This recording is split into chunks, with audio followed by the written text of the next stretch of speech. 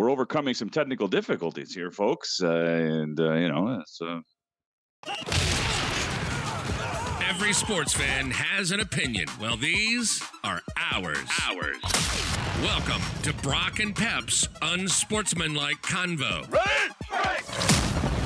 And here are your hosts, Brock Fleming and Pep Cariotti. Good evening, everyone. Pep, how are you doing today? I'm excited, buddy. It's game day. Let's do this. It is game day. Game 3, NBA Finals. Man, the excitement around this series is, equivalent with a Canadian team being in the Stanley Cup. So I've heard, because I don't even remember when the last time that happened. Ottawa Senators? Was it in 2007? Anybody else? I don't know, unless the Habs have been more recently. That's somebody. Oilers made it, I think, a couple of years before that, maybe. The Flames. The Flames were. I remember following the Flames at one point with the big Red Sea. Anyway, this is a point where even in Canada. Okay, so if you got a Stanley Cup Canadian team, there are still haters from other Canadian teams that don't want to see that happen. The Raptors, everybody is on board. There's not one person I've seen who is hoping for Golden State. There's a map I think that they tweeted out, or somebody did, about what every state in the U.S. and who they were cheering for. And I think it was everybody except for California. And it might even have just been Oakland was going for the Raptors. So it is, it's something that I haven't experienced, and it's exciting. It's brought basketball under a microscope in Canada, which I think is well overdue. And there was an article today in the news about how the city of Ottawa, and I want to touch upon this with you later, how the city of Ottawa has spent X amount of money on soccer fields and football fields and, certainly hockey arenas around the city and a province, really, because hockey is just huge. And hockey's all year round for these kids. But really, it's virtually impossible to find gym time to play basketball as a kid. Are there outdoor courts? Sure. But is there a controlled environment where you can go inside and play basketball in the summertime when the school's out? It's scarce. As an adult, I have a hard time finding a gym. So it's very difficult. And I think with the Raptors being in the finals, it's put a microscope on basketball in this, province, city, but country as well. And it's a popular sport. It's lost a little popularity over the years, but it seems to be gaining some momentum. No coincidence. So you make an interesting point, Brock, in terms of how everybody's just on board with the Raptors, and it's highlighting basketball as a career choice or as a sport choice for kids. And me, I'm a huge baller. I love basketball. I play basketball. I've played it all my life. I've coached it. So there's a soft spot in it, just like the football. There's a soft spot in that for you. Basketball is the equivalent for me. So anyway, I'm jacked. We have some interesting topics to talk about today, don't we? We sure do. First and foremost, we are officially on Apple Podcasts. Wow. We are officially on Apple Podcasts. And for me, it's the only place I listen to podcasts. So when you finally kind of see your own get into that, that was a big deal for us. And shout out to everybody who's already liked it, rated it, reviewed it, shared it, listened to, hopefully. Obviously we appreciate all of our listeners. And a special shout out to the one listener in Trenton, New Jersey. I figured out how to check out the analytics, and I found someone in Trenton, New Jersey. So we're starting to grow, Pierre, which is great. Hey, man. I just love it. And we have some amazing friends and family. And like I said in a Facebook post, we're podcast fledglings, but we have years of experience in terms of playing sport, being involved in sport, watching sport. You on a collegiate level, me on a sort of an amateur level and a coaching level, and both as fans. So I hope that people are enjoying this. I certainly am. I know you are for sure. And for those listeners, Brock's the tech guy. Apart from being a great analyst, he's also the brains behind everything that's in my office right now, and including a microphone and an iPad set up for all this stuff. And any platform that we're on, I can't take any credit at all. I just e-transfer him the money, and that's that. But the B-Boy is responsible for all this. We have great families and great friends Definitely. who've made kind of all this happen. So I'm thank you to everybody listening, and I'm gonna get teary-eyed here. A little emotional. Just emotional. That's what it is, Pep. Sports is supposed to bring out emotions. Woo. And as we're going to talk today, watching game 2 of the finals, some of those emotions have been brought out in terms of, we'll talk refereeing and certain calls that are made and not made. So what we're going to do is we're going to talk a little bit about the state of the referees in, I guess, the 4 major sports, really, but this kind of came to light with some of our texts back and forth during game 2 and the NBA finals. And you had some strong thoughts on the current state of referees in these sports, and I'd love to hear it.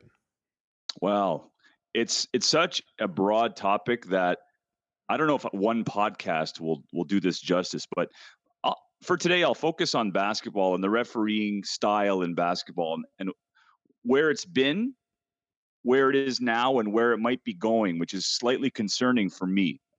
So if we dig back a decade's really nothing, 2009, 2010. If we look back to the state of basketball back then and how it was refereed,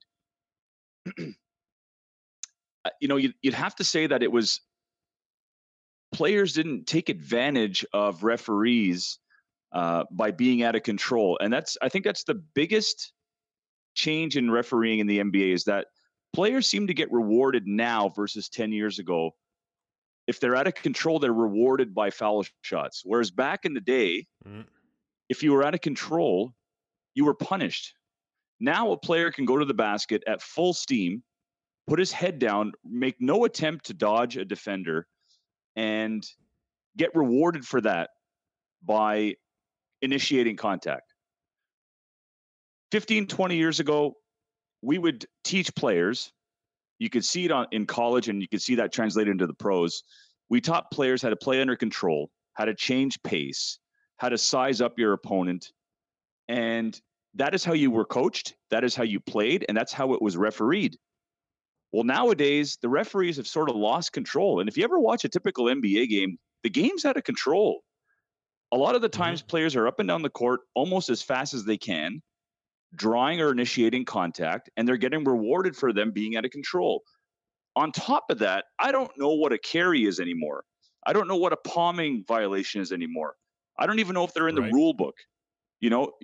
In the day, and I keep saying in the day, in my time, the 90s, 2000s, certainly not the 2010s, the game has taken a turn for the more athletic, more speed is of the essence. The big man has sort of lost his way in the NBA. Yeah. But what is a palm? What is a carry? When a player crosses over, their hand sometimes, in some instances, if you're watching the game closely, is underneath the basketball. So referees in the NBA, I don't know if it's their training. I don't know if there's a lack of training from the upper levels. I don't know if it's just the game is just so fast now and the players are so athletic. Yeah. It might be a combination of the two where the referees cannot keep up with the players. And on top of all that, the players are getting away with way too much. And a couple of years ago, the NBA and the competition committee made a concerted effort to say, hey, listen, guys, no more chewing out the refs after a call. If they make a call and you say one word that is egregious, like something violent or something, aggressive, like a swear word, you were teed up. And that was about 2 years ago. And it had a moderate effect on the game in terms of the respect for referees. Now, if you watch Draymond Green, every time he creates a foul or he makes a foul, he's turning to the referees and he's screaming everything. You could hear him from your couch. Like, it's absurd. So the game has taken a turn for the aggressive. The players seem to run the game and dictate the game. Coaches seem to get away with murder. And there's no consistency in NBA refereeing, none at all. And for those of you who argue that hockey referees are a little bit more out of control, the game of hockey is so much faster. Guys are on skates. They have tools in terms of sticks and ice skates, and they're well protected. There's a lot to see, and I think NHL referees do a great job. I think they do a wonderful job considering how difficult the game is to referee. There's a lot And more in of the them too, right? Like literally on the court, Like there's or on literally the ice? 2 refs plus 2 linesmen.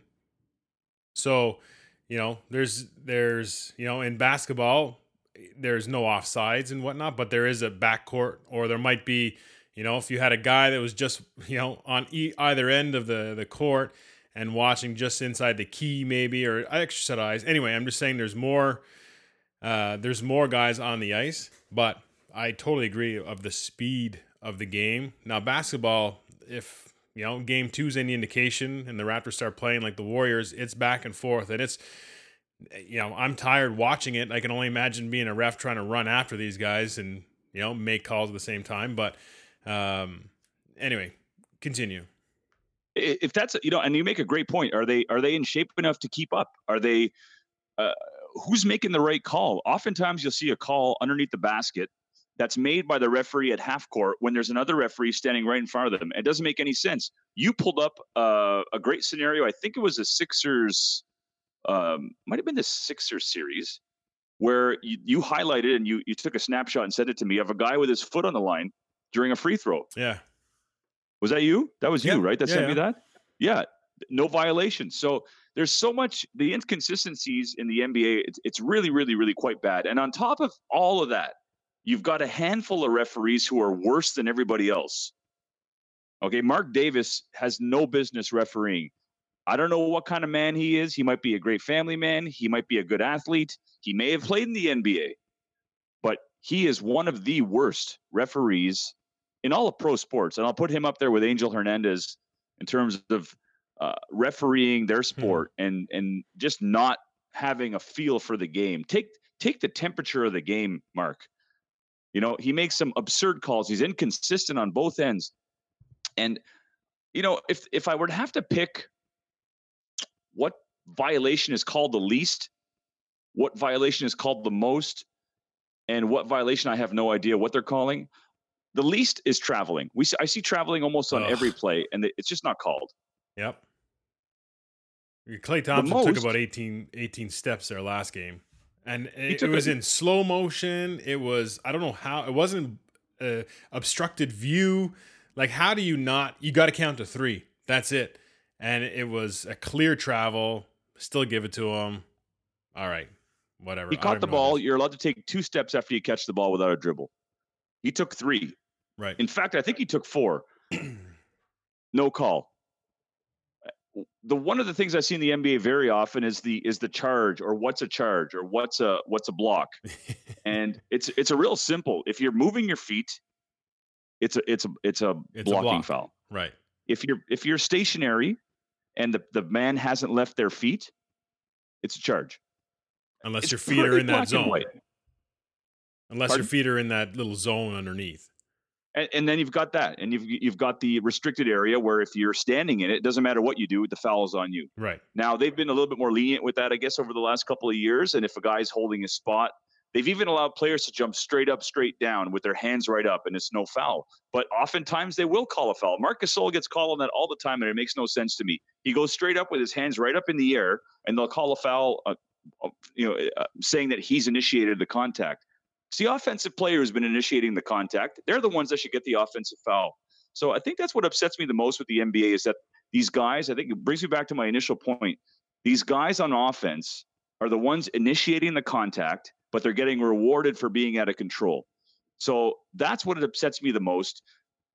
And the worst call in the NBA, the one that's been rampant and they're trying to get rid of it, is the players taking 3-point shots by pump faking, getting the guys off their feet, and then sticking their legs out to draw contact. Yeah. And that started all with James Harden. But, Steph Curry tried it last game. He didn't get a call. Klay Thompson actually pulled his hamstring trying it, didn't get a call.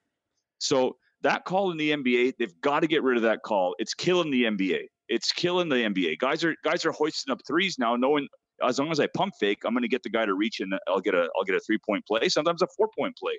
So the refereeing in the NBA, out of all the 4 sports, I say the 4 major sports, football's a tough sport to referee, but they do a pretty darn good job. Yeah, and I think you're right. We can go into a lot and we can analyze all those refs, but sticking on basketball, I'm 100% in agreement. Leo Routen's actually, I think, quoted saying, and I said he quoted, this is paraphrasing because I don't have the actual quote, but it was Klay Thompson, don't mess with the basketball karma gods or something like that, where if you're trying to draw a foul and then you end up getting hurt because of it, he's like, that's just basketball karma. And Golden State, Cousins, Green, Curry, Klay, they are all very experienced and know how to draw fouls. The amount of time that I've seen Klay, I guess it would be Steph. Steph burns somebody, then stops on a freaking dime, throws his shoulder back into the defender while he jumps to try and take a shot that he has no business making, which he can still make those, but he's not even looking at the basket. He's looking at the man. Those are the fouls that drive me nuts. Why is that a defensive foul when the offensive guy is clearly initiating contact?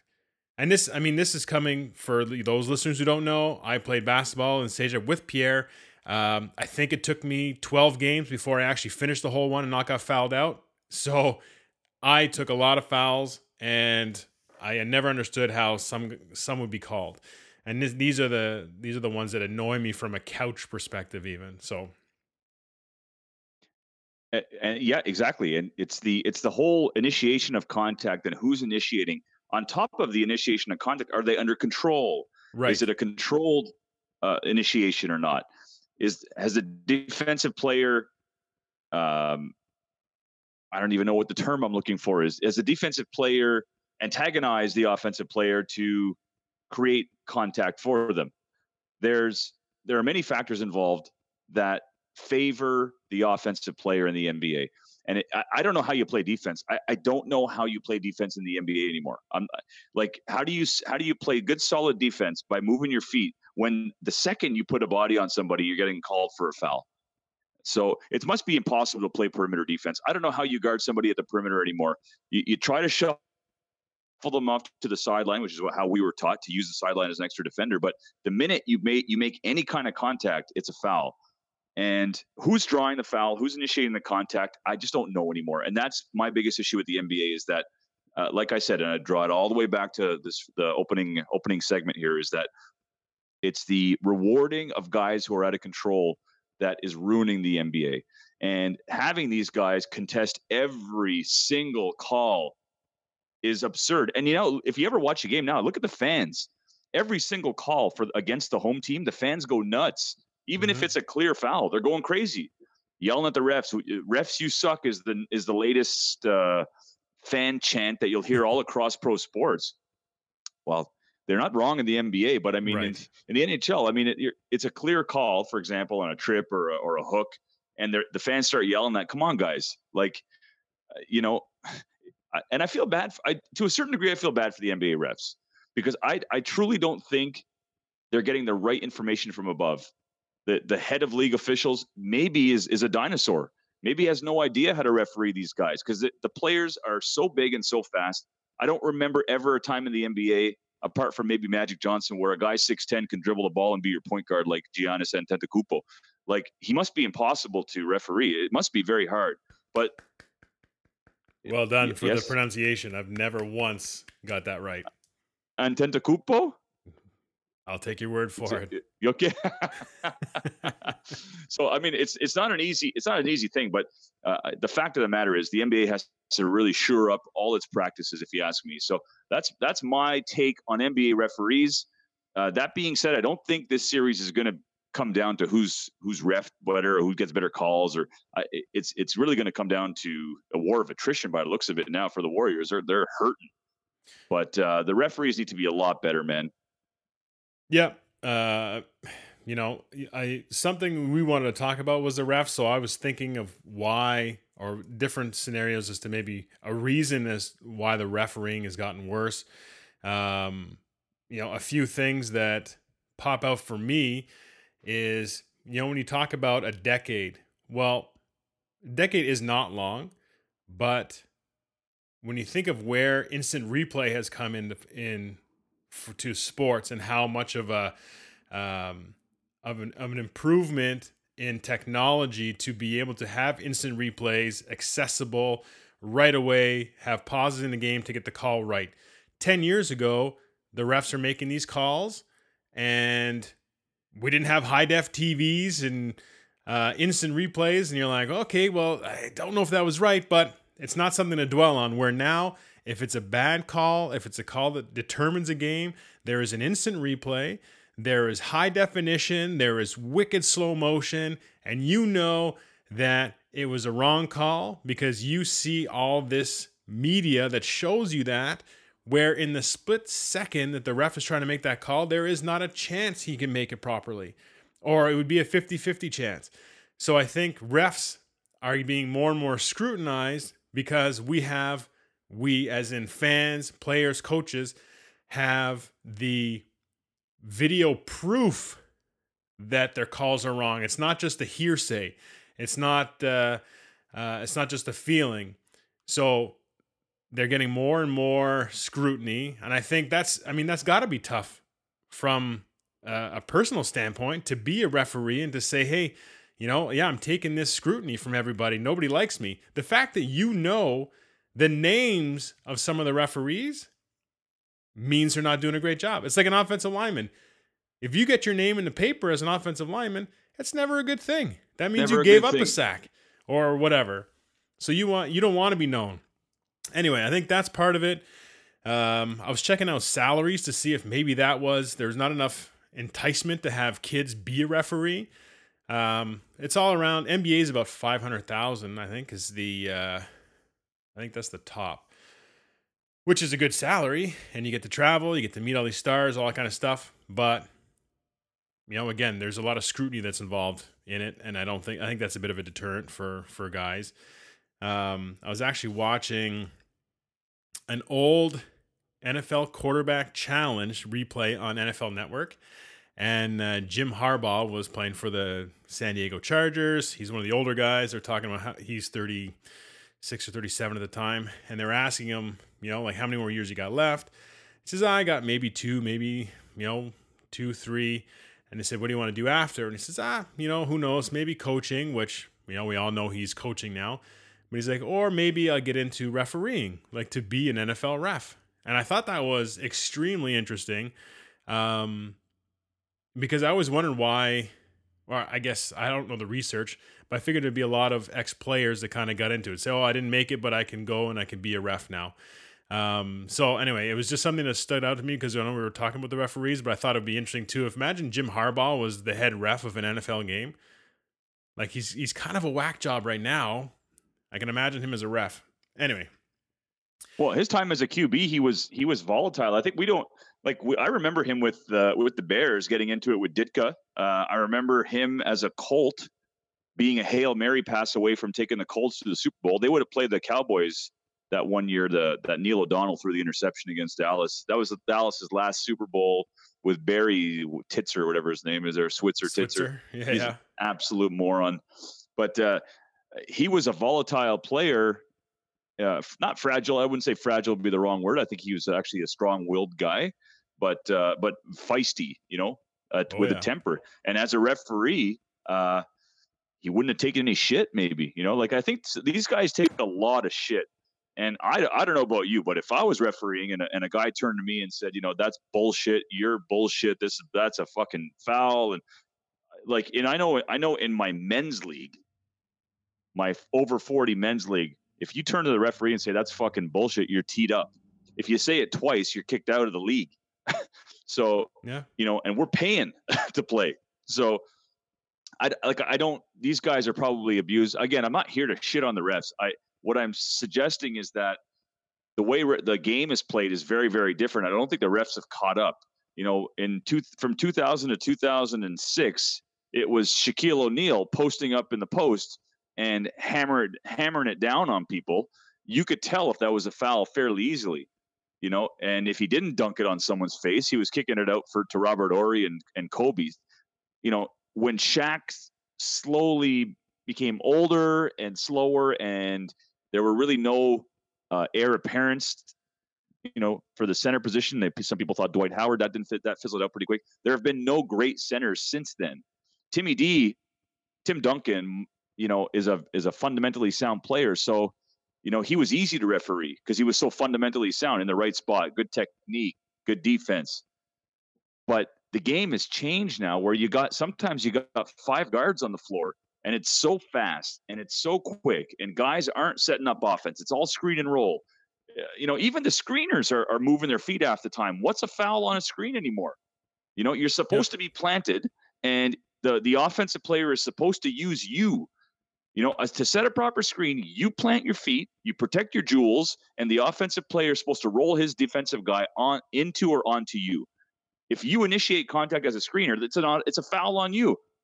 I don't think I've seen a good screen and roll I don't remember the last time I saw a good screen. Maybe Mikhail Bird.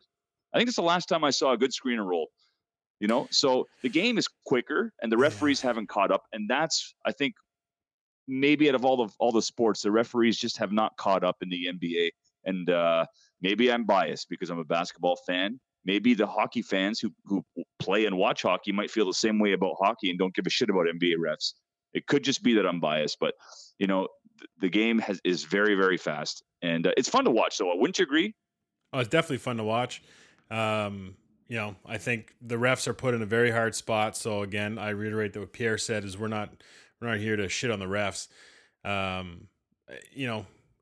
Don't hate the player, hate the game. You know what I mean? Like the way these players are playing, they flop, they whatever, because back in the day, guys would start doing that and they would get the calls. So what happens? Every player adjusts, and now it makes it even harder for the ref to know what's really a flop, what's really a hit. They're watching 10 guys on the floor battle for position. One guy in the corner of their eye gets, bumped further. It's their initial reaction, hey, it's a foul, because that's what typically it is. If they flop, it's hard for them to know that. It's extremely hard. Anyway, we're going to take a break, and when we come back, we are going to talk Game 3 action. We'll be right back. Woo. All right, Ottawa. It may not feel like it right now, but summer is right around the corner. Are you ready for that new car feeling? Bring your car, your truck, your van, and go see the experts at Specialized Auto Image and let them get it showroom ready. Call them at 613-596-9009 and tell them that the Unsportsmanlike Convo sent you, and you'll get 10% off all their packages. All right, and we are back for those. It took a lot longer than expected. We had some more technical difficulties. Internet is sketchy when it's at high peak times and everybody's online and trying to stream the basketball game probably and whatnot. So yeah. Anyway, we got it. I'd have to say, sorry to cut you off. I'd have to say, if this was radio, we'd be fired. We have a more stable connection because really it has nothing to do with us. It's the provider, and we would be funded and have a hard line in. So,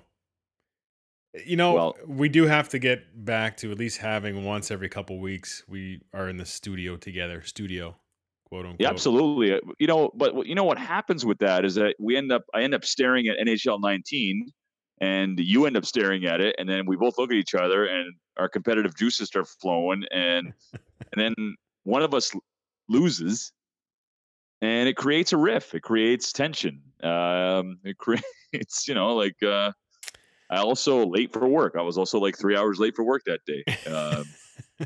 So anyways, yes, I agree. I have to come in the studio with you and record live. It was fun too. But anyways. Yeah, it's always a good time.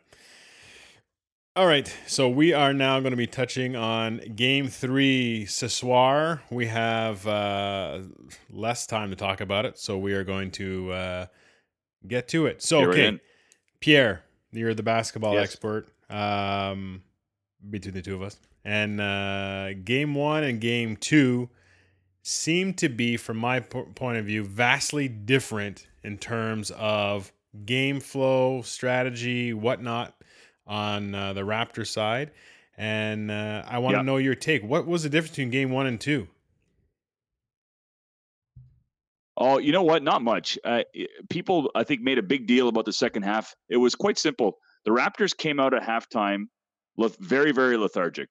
And you knew the Warriors are going to make a run. You knew they were going to make a run, whether it was a 10-point run, 8-point run. In this case, it was an 18-0 run. But you knew they were going to make a run, and you had to be able to withstand it. And in game one, the Raptors withstood it. The Warriors had brought it to 1-2, I think, at one point. And in game two, they didn't withstand it, and they allowed the Warriors to go up 8, go up 10. And that's, for a team that shoots threes, it's a 10-point lead feels like a 20-point lead. So that was the problem, I think, with the Raptors. They came out at halftime very lethargic, and there's a couple of things that could have happened. The fact that somebody comes out now, during NBA halftimes in the finals and sings, I think in this case it was Flo Rida, that adds another 10 minutes to the halftime show. And guys are sitting around. It's not like football where you could, run up and down the tunnel or whatever. This is the NBA. If you sit around, you get cold. And sure, it applies to both teams, but the Warriors have a lot more experience in the finals with dealing with these extended halftimes. So, that's one of the intangibles of having experience in the finals. So I think that was the case. They just didn't withstand the run because, hey, man, if I'm not mistaken, the Raptors went up 10 in the first half. If not, I think they were up 12 at one point. Yeah, so it was between 12 and 15. Yeah, so the game itself, and they were right there at the end, Brock. They had their chances. They missed what? How many shots towards the end? Yeah, there was a lot of shots that were missed. So let me ask you this then. After game two, from both teams' perspective, I see Golden State says, hey, we beat them. Klay Thompson, who was on fire in the first half, got hurt early in the second half, was out. Durant is still hurt. Looney is still hurt. Yet they won the game. On the flip side, Toronto says, okay, you know what? We missed a ton of shots. We let them go on a 20-0 run, and we were still one shot away from tying the game or maybe taking the lead. In your perspective, after game two, which team should be more confident going into game three? Who's going to use that as a better positive? Oh, if you ask me, it has to be the Raptors because the Warriors gave up a big lead when Thompson was hurt. He didn't come back to the game. Iguodala got hurt and came back, ended up hitting the winning shot. But Thompson did not come back. So if I'm the Warriors, they gave up a pretty big lead. Almost lost the game to the Raptors. So if I'm taking some positive out of this, if a team sees more positive out of that loss, it's got to be the Raptors versus the Warriors losing game one. The Raptors should feel very confident about this game. The lineups look the same. Klay Thompson is in the starting lineup, but he's questionable. So he could be a game time decision. Who knows what questionable means in the NBA? Kevon Looney is out for today's game. So is Kevin Durant. I do not see Kevin Durant coming back in this series. There have been rumors about him coming back in game 4. You can forget it. Okay. Brock, have you ever pulled a calf muscle? I have, actually. And tell me it was not more than a week or two before you could actually do some physical activity. You might be able to get back and walk on a sore calf or torn calf even. But to ask somebody to be athletic on it, whether that means jumping or running or cutting, no chance. No, agreed. It's been 16 years and I haven't healed, so we're it's going to be detrimental for sure. I don't care if you have a therapist 24 hours a day working on your calf. It is what it is. It's like a flat tire. It's a muscle that is maybe the most important muscle in basketball is your calf. There's so much cutting. There's so much jumping and fast twitch movements that you need your calf.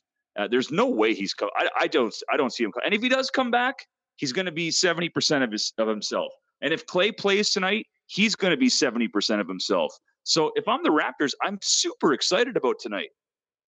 I'm sorry that they're going to they're hanging their hat on guys being injured, but it's a war of attrition in the NBA. You need depth. The Warriors, do they have depth? I don't know. Quinn Cook looked pretty okay, but he's not Klay Thompson. I don't think he's going to fucking replicate what he did the last game. Do you? Quinn Cook? No, he shot very well last game. Mean mugged a few guys, which is weird because he looks like he's about 5'6". That's right. But put him in a role where he's got to produce. He's not just a guy off the bench to give Klay a couple minutes and that's right. And expect to say, hey, there's nothing. Just don't lose the game for us. Take your shots, whatever. Now he's out there expected to contribute in a winning fashion, I don't think he's going to be able to do that. The defense is going to be a lot tighter. He's playing against guys. When Clay's off, the Raps sub guys in too, right? So the defense is not going to be the same. Anyway, no, I don't believe he's going to have the same result as he did in game 2. That's for sure. Nobody expected Pascal Siakam to score 32 points again, shoot 14 to 17 from the field, and grab 12 boards. I mean, is he good? Very good. Replicating that performance from game 1, no one expected it, yet they still almost won. So there's a lot of maybe I'm just seeing the glass half full here from the Raptor fans and from a Raptor fan myself. But you got to be excited if you're Toronto. You got all your horses. You got Kawhi Leonard is listed as probable, so there's something there. I think he's got an injured knee. OG Anunoby is probable. He may get some time tonight at the 3 spot, but they're all relatively healthy. They're a healthy team. So if I'm Toronto, I'm excited about tonight. They dominated the first half of last game, and they almost came back and won that game too. So there's a lot to be happy about. Coming out of halftime, that was not pretty. And that cost them the game. All the missed shots, people talk about, they missed shots. Yeah, they missed shots, of course. Both teams missed shots at the end. But coming out of halftime and going on an 18-0 run for the Warriors is what the difference was in the game. And it's super hard to play comeback in any sport, let alone basketball. But like, you go down 2 in hockey and then you tie it up at 2. You've expended so much energy just to tie it. How many times do you see the team that was down, that was up 2-0 end up winning anyways? Because the team has spent so much energy coming back. And it's the same in basketball. You go balls to the wall just to tie the game. What energy do you have left in the tank? So anyway, if I'm Toronto, I'm pumped. I'm pumped personally because I think they're going to win tonight. But what's your take, Brock? How do you feel about the game? I know you were pretty pissed off about how they were playing. You were upset about it, how they came out lethargic. But, do you agree with me in the sense that they came out lethargic, maybe because halftime was a little bit too long? They looked a little sluggish. Yeah. So halftime for me is one of the worst parts of playing a sport. Your body starts to shut down. It's just long enough that your body starts to be like, hey, cool, good work in the first half. Let's just start calming down. And then muscles start to, tighten up a little bit. But it's too short to actually rest. So the halftime was always something for me. I was never a huge fan of it. I just wanted to get in, make our corrections, make some adjustments. And then as soon as we were done that, it was like, look, suit up, put your helmet back on. Let's get back out there and execute what we want to do. So I just wanted it always as an extended timeout where we can get the coaches from up top in football up in the booth, come down, tell us what they're seeing, draw up how we want to do things, and go out and do it. But the sitting around, the guys, some guys are snacking and refueling and stuff, sure, but all that stuff for me was just was bad. It just didn't work out very well. I wanted to keep going. That being said, I can totally understand how you come out a little bit flat. I would have liked Toronto, if you're going to be flat or take some time to get into it, run your offense. Slow it down a little bit to your pace, run your picks, all that kind of stuff. Like, make them work on that end. But there seemed to be a lot more back and forth, at least from my vantage point and what I kind of saw. It felt like we were trying to run with them and we weren't doing a great job at it. And, I felt in game 1, again, I didn't go back and look at the tape, but I felt in game 1, the Raptors did a real good job of establishing their desired game flow. And you got it. That's what I want to see tonight. Absolutely, you nailed it. They're trying to go run and gun with a team that is run and gun. Like, you're playing into their hands. It's a recipe for disaster if you're Toronto. Slow the pace down and play your game. And you transition offense off turnovers. Yeah, I'm cool with that. If you get a turnover and you want to run, cool. If you get a rebound off a missed shot and you want to run, cool. But what was happening is the Raptors were scoring and trying to, the Warriors were scoring and the Raptors were inbounding, trying to push the tempo, but that's not their game. If you get scored on, give it to Lowry, set up your offense, and away you go, and try to make it a few less possessions for the Warriors. I think because there were a lot of turnovers, and as we talked about a couple of weeks ago, turnovers are going to kill you in the NBA Finals. Like, it's every possession matters, every second matters. So they got to value the ball a lot more. They turned the ball over a ton last game, and it was hard to watch. You can't turn the ball over against basically the New England Patriots of basketball. And I want to leave you with this. If the Warriors don't change their team, if everybody comes back, if they bring the band back for the next 3, 4 years, 5 years, they are so well coached and young enough to continue this level of play for at least another 5 years. And that could make them an ultimate dynasty like the Celtics and like the Patriots. Nobody has figured out the Patriots yet. Nobody. And the Patriots plug and play guys that wouldn't make my high school team, but it's a system. And the Warriors have a system. Would Draymond succeed on the Knicks alone? I don't know. He might wither away and no one will hear from him. It'll be like in Siberia. So what we're seeing now with Golden State is a complete dynasty, but they're on the ropes and they're hurt. And the opportunity to beat them is now, is absolutely right now when they're down and out and hurt. And I know some people have debated, well, Pierre, like you want to beat the best players. You want to have them have their full roster. You know what? It's a war of attrition, man. It's a war of attrition. And if you don't got the horses and you haven't spent enough money to get a good bench, that's your problem, not mine. And the keys to victory tonight for me, Brock, are turnovers and getting Marc Gasol the ball and Ibaka taking advantage of Bogut, because if Looney's not the backup center, that means Andrew Bogut's the backup center. So Ibaka has to take him down in the post or take him one-on-one, and we need points from that center position in that backup role. And then Marc Gasol's got to do his thing and take advantage of a clearly out of shape DeMarcus Cousins, who played pretty well, actually. So, those are my keys to success. What are your keys to the game tonight for a Raptor victory? Along the same lines, everything you said is 100% accurate. The other thing that used to irritate me is guys would drive and really attack the paint. Lowry and those guys, Van Fleet a little bit too. They attack the paint, and then they get down there where you think, okay, they're going to go up. They're not really contested, but they kick the ball out. I like, if you're going to be aggressive, go to the net and, get the foul, go hard. Anyway, just keep being aggressive. I think in game 2, the refs and some of those calls, I think really, when you get 1 or 2 calls on some of your stars right away, I think their aggressiveness will pulled back a little bit because they start playing a little bit more cautious.